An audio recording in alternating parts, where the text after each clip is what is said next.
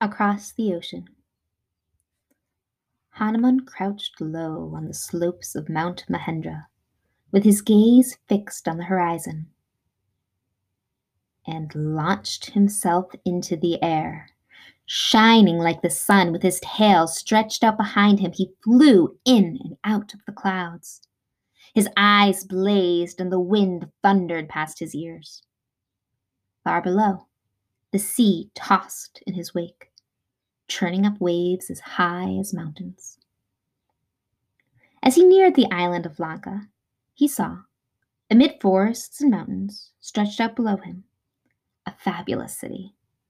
He landed safely and returned to his normal size, and then set off through the jungle toward the city. By nightfall, he arrived beneath its towering walls. As darkness fell, he shrank to the size of a cat and sprang over the battlements. Advancing by the light of the full moon, he followed the main highway into the city, passing mansions of gold inlaid with diamonds and pearls, and filled with the sounds of laughter and music.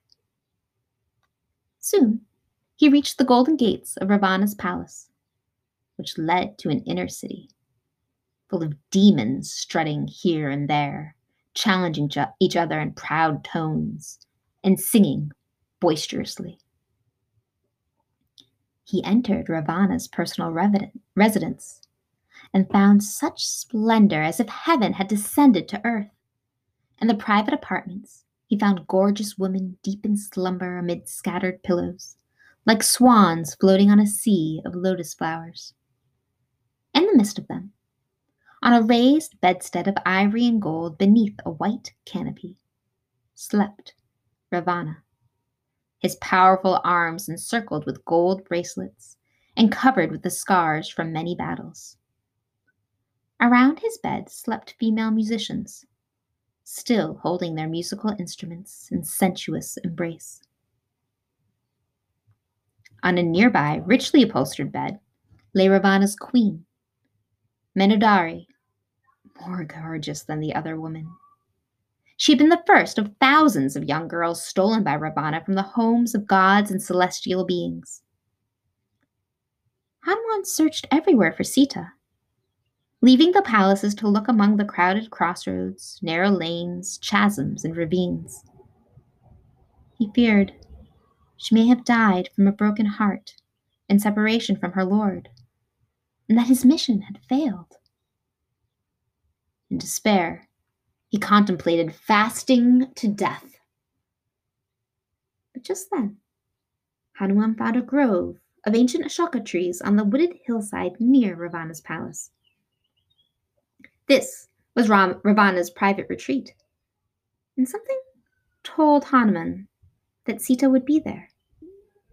He prayed to Vishnu to give him success and leapt over the boundary wall. Inside, among trees thick with flowers and entwined with vines, the monkey jumped from tree to tree, scattering blossoms like the spirit of spring. Advancing deeper into the grove, he found that the trees took on a silver hue, and their flowers became richer and more perfumed. Water tumbled down the hillside into a crystal clear pool with a white, sandy bed sparkling with gems and corals. Around the pool, marble steps descended from the trees of gold, which chimed as if with tiny bells in the breeze. Hanuman climbed the tallest tree and peered out from its branches across the moonlit landscape. Nearby was a tree greater and more venerable than the rest. Beneath it, he saw a woman, seated on the ground, dressed in torn, unwashed clothes. She was pale and drawn, and her face was bathed in tears. But her beauty shone like the moon through a veil of clouds.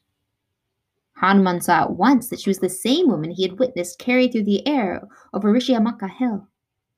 He recognized the same ornaments as those cast down from the sky that day, and the same yellow robe matching the silk cloth in which they had been wrapped. He knew her to be Sita. Female demons circled restlessly around her, hideous in appearance and carrying clubs and spears. Some only had one eye or misshapen features. Some were covered in hair. Some were humpbacked or monstrous in size with heads of goats, camels' feet, or donkeys' ears. In the midst of these monsters, Sita was weighed down by grief, like a boat sinking beneath its load. How can such a blameless and exalted soul be afflicted with so much sorrow? Wondered Hanuman. Indeed, destiny is hard to understand. Yet, I see she is as forbearing as the earth from whom she was born. She does not see the monsters surrounding her, or this heavenly garden.